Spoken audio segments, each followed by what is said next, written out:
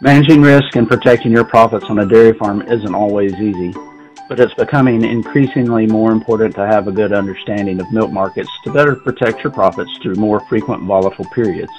Welcome to the Protecting Your Profits podcast, a brief monthly update where I will take a deeper dive into topics or trends that will help you better understand milk markets and risk management.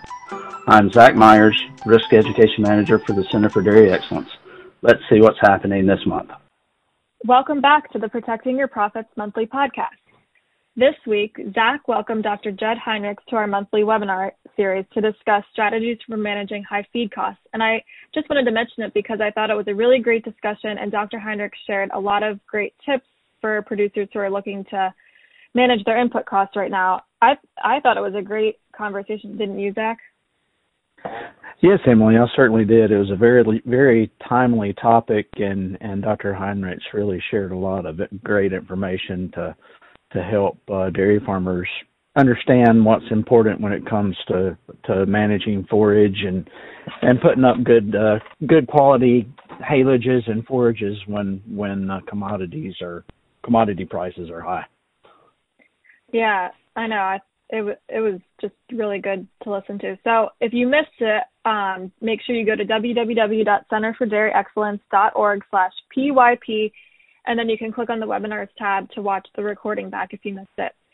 So, Zach, I know you did share some market updates a little bit during the webinar, but I think this month's podcast will give you a chance to go into a little more depth on some of those updates. So we'll just dive right on in, and my first question is related to milk production. So April milk production in the U.S. was up over 3% year over year in April. Did the May milk production follow this trend? Yes, Emily, it did follow the same trend. May milk production was up even more than April at 4.6% higher than last May. However, unlike April, May's increase was expected. Many milk handlers required farmers to reduce production by May of 2020 to help offset the amount of milk that was having to be dumped or displaced due to the pandemic and that milk no longer having a home. So it wasn't entirely a surprise with that, with the pandemic hopefully wrapping up now that and milk supplies are returning back to more normal, and it makes sense that this May was quite a bit more than last May, especially considering that May 2020 milk production was actually down compared to the 2 years ago, May 2019. So that being down year to year is actually here in recent years is pretty unusual. So the total May milk production totaled nearly 19.9 billion pounds, which is about 878 million pounds more than last May. Wow. So is there a reason that production jumped that much? Yeah, the answer actually is relatively easy and has two main parts with a third smaller part in the slaughter numbers that were released earlier this week. So and the two main parts are cow numbers and per cow milk production. So the U.S. dairy cow herd has added 145,000 head compared to last May, and is now more than 9.5 million head strong, and this is the largest U.S. herd size in 25 plus years. Milk production per cow was also up, so the average U.S. cow produced 2,088 pounds during the month of May. This is 61 pounds, or 3% more than what she did last May. And of course, more cows, each producing more milk, can only lead to more total production. So, and then a third factor, and maybe a little minor compared to the other two, but dairy cow slaughter in the month of May was down 4% compared to last year at 223,400 head, and this is down about 10,000 head from last May. So dairy cow slaughter being down this past May did contribute a little bit to keeping those the current cow herd size up. Okay. So, well, how did milk production and cow numbers turn out here in Pennsylvania? Now, total production followed the same trend in Pennsylvania as the U.S., but cow numbers in Pennsylvania were down again compared to the last year. The May 2021 Pennsylvania dairy herd was about 8,000 cows less, or 2% less than May of last year, and totaled 475,000 head. However, the good thing is May was the fifth month in a row to maintain that 475,000 head. So total milk production across the Commonwealth totaled 893 pounds, or about 2% more than last May. All right, with herd size down but total milk production up, you would assume that milk production per cow must have improved compared to a year ago, and it certainly did. The average Pennsylvania cow produced about 1,880 pounds of milk during the month of May, which is 65 pounds, or about 3.5% more than what she did last year. Unfortunately, the PA average is still considerably less than the 2,088 national average for May I previously mentioned, but both Michigan and Minnesota now produce more milk with less cows than Pennsylvania, because their milk production is quite a bit higher than the average Pennsylvania cow. Okay, so with this large of an increase in milk production, what did dairy product inventories and production look like in May? Actually, dairy product inventories sort of surprised me. They did not grow quite as much as you would think that they did because of increased domestic usage and exports. Our domestic demand and export demand is currently really high, and we'll talk about that more in a few minutes. But with most, if not all states lifting COVID capacity restrictions on food service establishments, domestic dairy usage has increased. I recently read an article that said dairy product sales to food service has eclipsed retail dairy sales for the first time since the pandemic began. So if you recall that prior to the pandemic, over 50% of dairy sales were at food service establishment.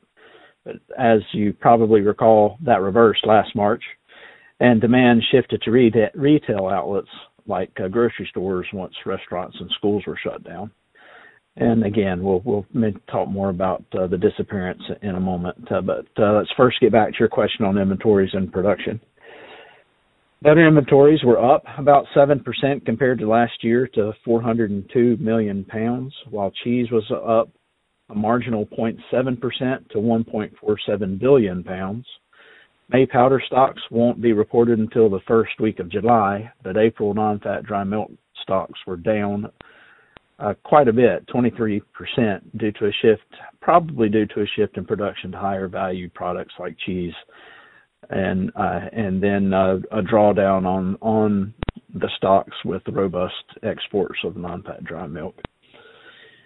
Like powder inventories, butter, cheese, and powder production won't be released until the next dairy products report that's due out the first week of July. However, April butter production at 185 million pounds and powder production at 195 million pounds were down 19% and 4% respectively. And again, it's probably indicative of a shift to higher value cheese products. And following that theory, cheese production in April increased 8% over the previous April. Okay, I see. That makes sense. So based on that information, how do dairy product prices translate? Product prices were a little mixed in May.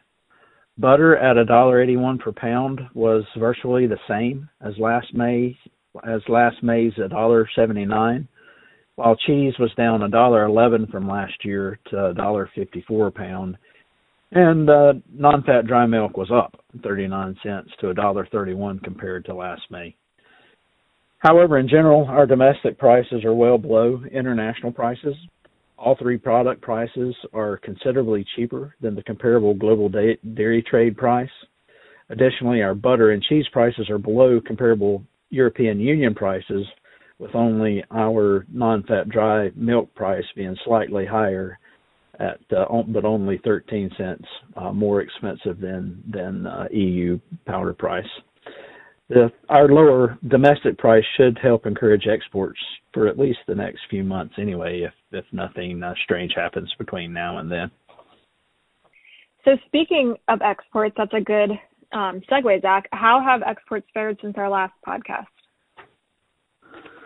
Unfortunately, it's sort of hard to compare apples to apples at this stage of the month. May export numbers won't be published until early July, so the most recent data is still April. April exports continued to impress dairy analysts with another month of year-over-year growth. A total of nearly 212 metric tons of milk solids were exported during April. And for those that may not know, the equivalent of a metric ton is 1,000 kilograms or about 2,200 pounds. So a significant amount of milk solids being exported during April. As a matter of fact, this is 25% more than last year, April. And the value of these exports is estimated at over $690 million, which is an increase of 33% compared to April 2020. Cheese exports alone increased 51% compared to last April. However, as in March, there is a disclaimer to this data. As shipping issues as shipping issues improve on the West Coast, backlogs of dairy products from earlier this year are able to be shipped to their original destinations, even though they had been delayed, and are probably contributing to the increase. However, even if you take away the backlog that was cleared, that new exports remain robust, and I look forward to seeing what May exports show us here in the next week or two once those numbers are released. Yeah, that'll be interesting to see.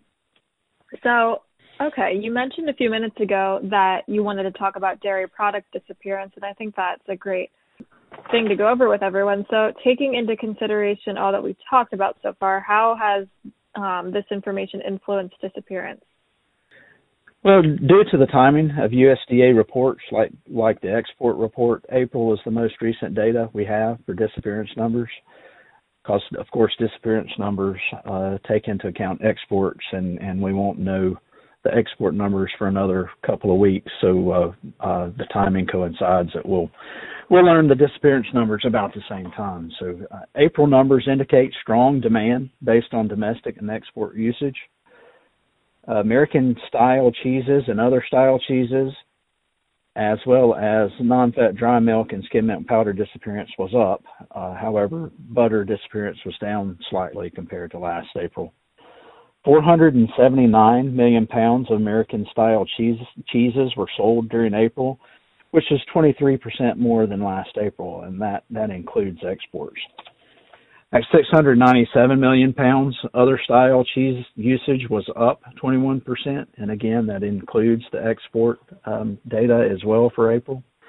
And then non-fat dry milk and skim milk powder are included together and summed, and that the usage for both those types of powder totaled 253 million pounds, which is a 19% increase over last April. Again, butter usage was the only product category of the four to experience a decline, but at 167 million pounds, it was only 2% less than last year. So domestic usage of butter and cheese far exceeds the amount of exports. However, increases in both cheese categories aided the disappearance, while increases in exports, that is, of both cheese categories aided the disappearance, while a 336% increase in butter exports kept butter disappearance from being down more than the 2%. So butter exports made up nearly 11 million pounds of that 167 million pound disappearance. Whereas in last April it was only 2.5 million pounds of 168 million total. So butter exports were very positive, but of course not enough to offset the drop in domestic usage compared to last year. And that domestic usage difference could possibly be explained by with the restaurants opening up in April and May here in the States, that food service is a big user of butter, and perhaps that supply chain is pretty much stocked, and so butter disappearance was down. Non-fat dry milk and skim milk powder usage is the reverse. We export way more powder than we use here domestically. Of the 253 million tons of powder exported, over 173 million pounds was exported compared to over 79 million pounds sold domestically. Lots of great numbers, as always, Zach. Thanks for sharing that. So how does all of this translate to the futures market? Well, unfortunately, for the second month in a row, Class 3 price was down compared to this same time in May.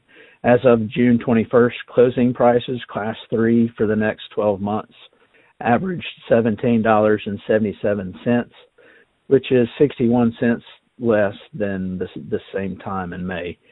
However, 1777 is $1.34 higher than the 5-year average class price of 1643. So we're still Class 3, although maybe isn't as high as we would like it to be, it is still quite a bit higher than the 5-year average.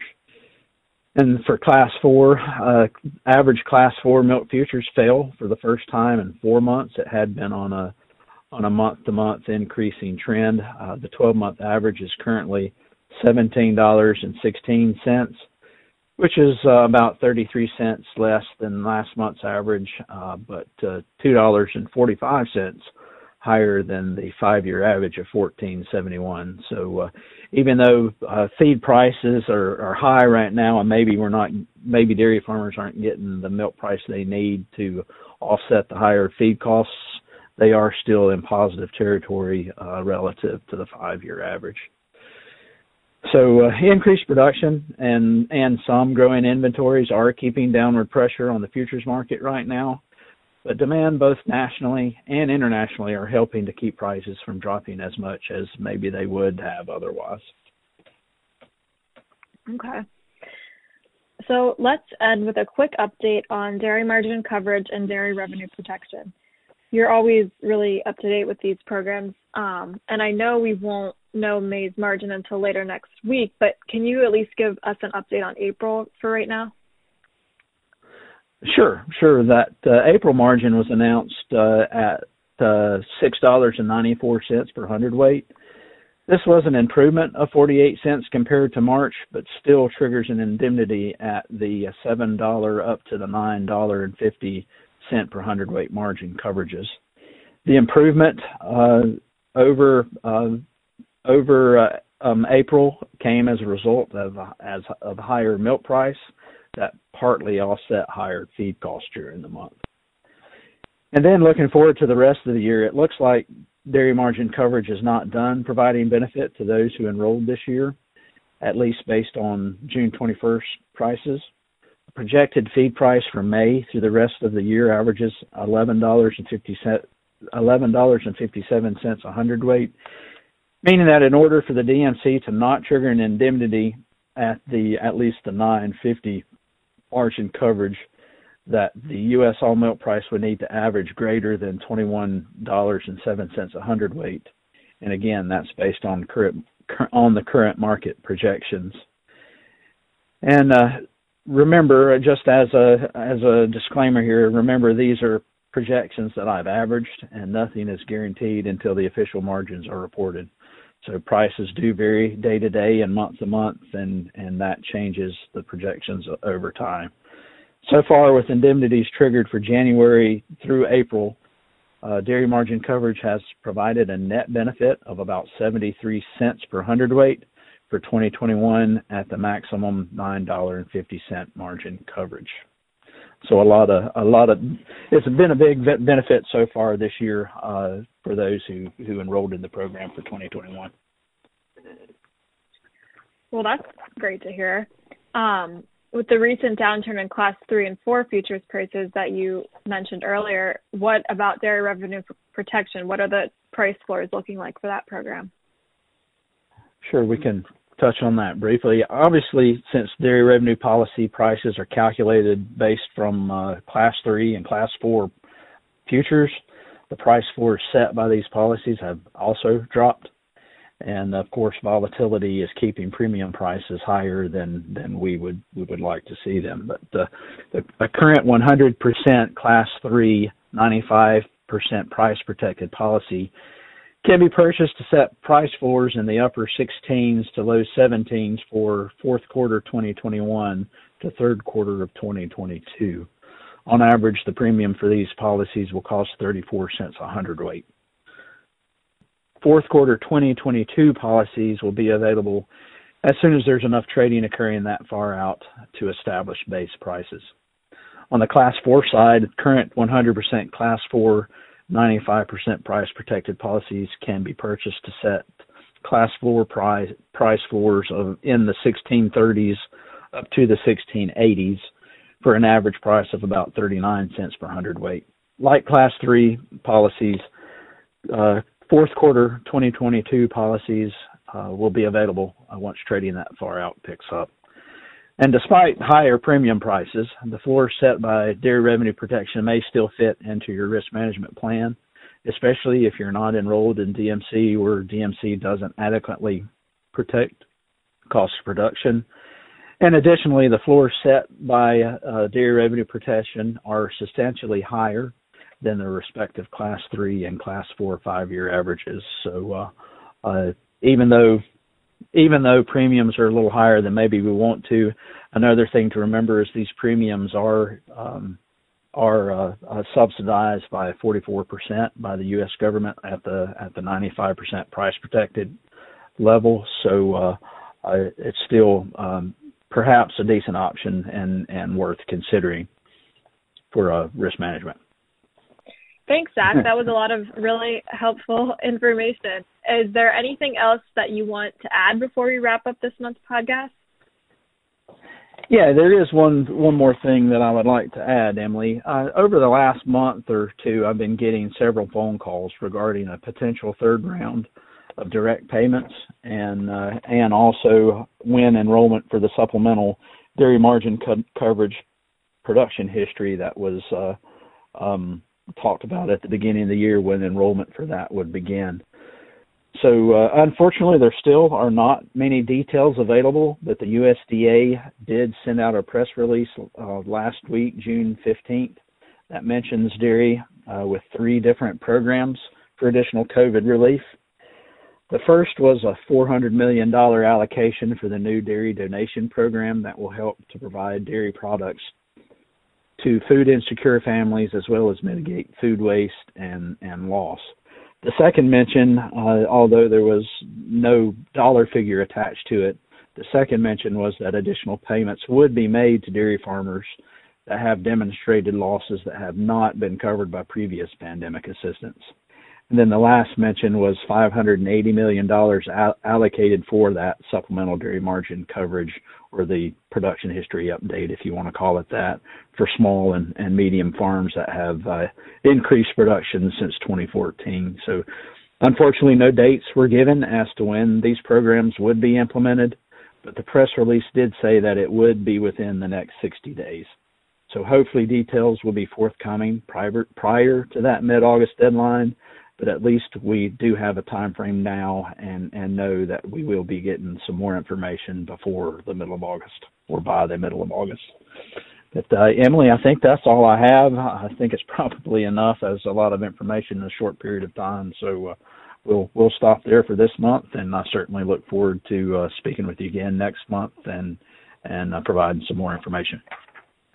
Yeah, thank you, Zach. Thanks as always for keeping us updated and summarizing all the information for everybody. And for everyone listening, don't forget to subscribe on Apple Podcasts, Spotify, or Amazon Music. We publish a new podcast every month. Thanks for listening. We will catch you next month.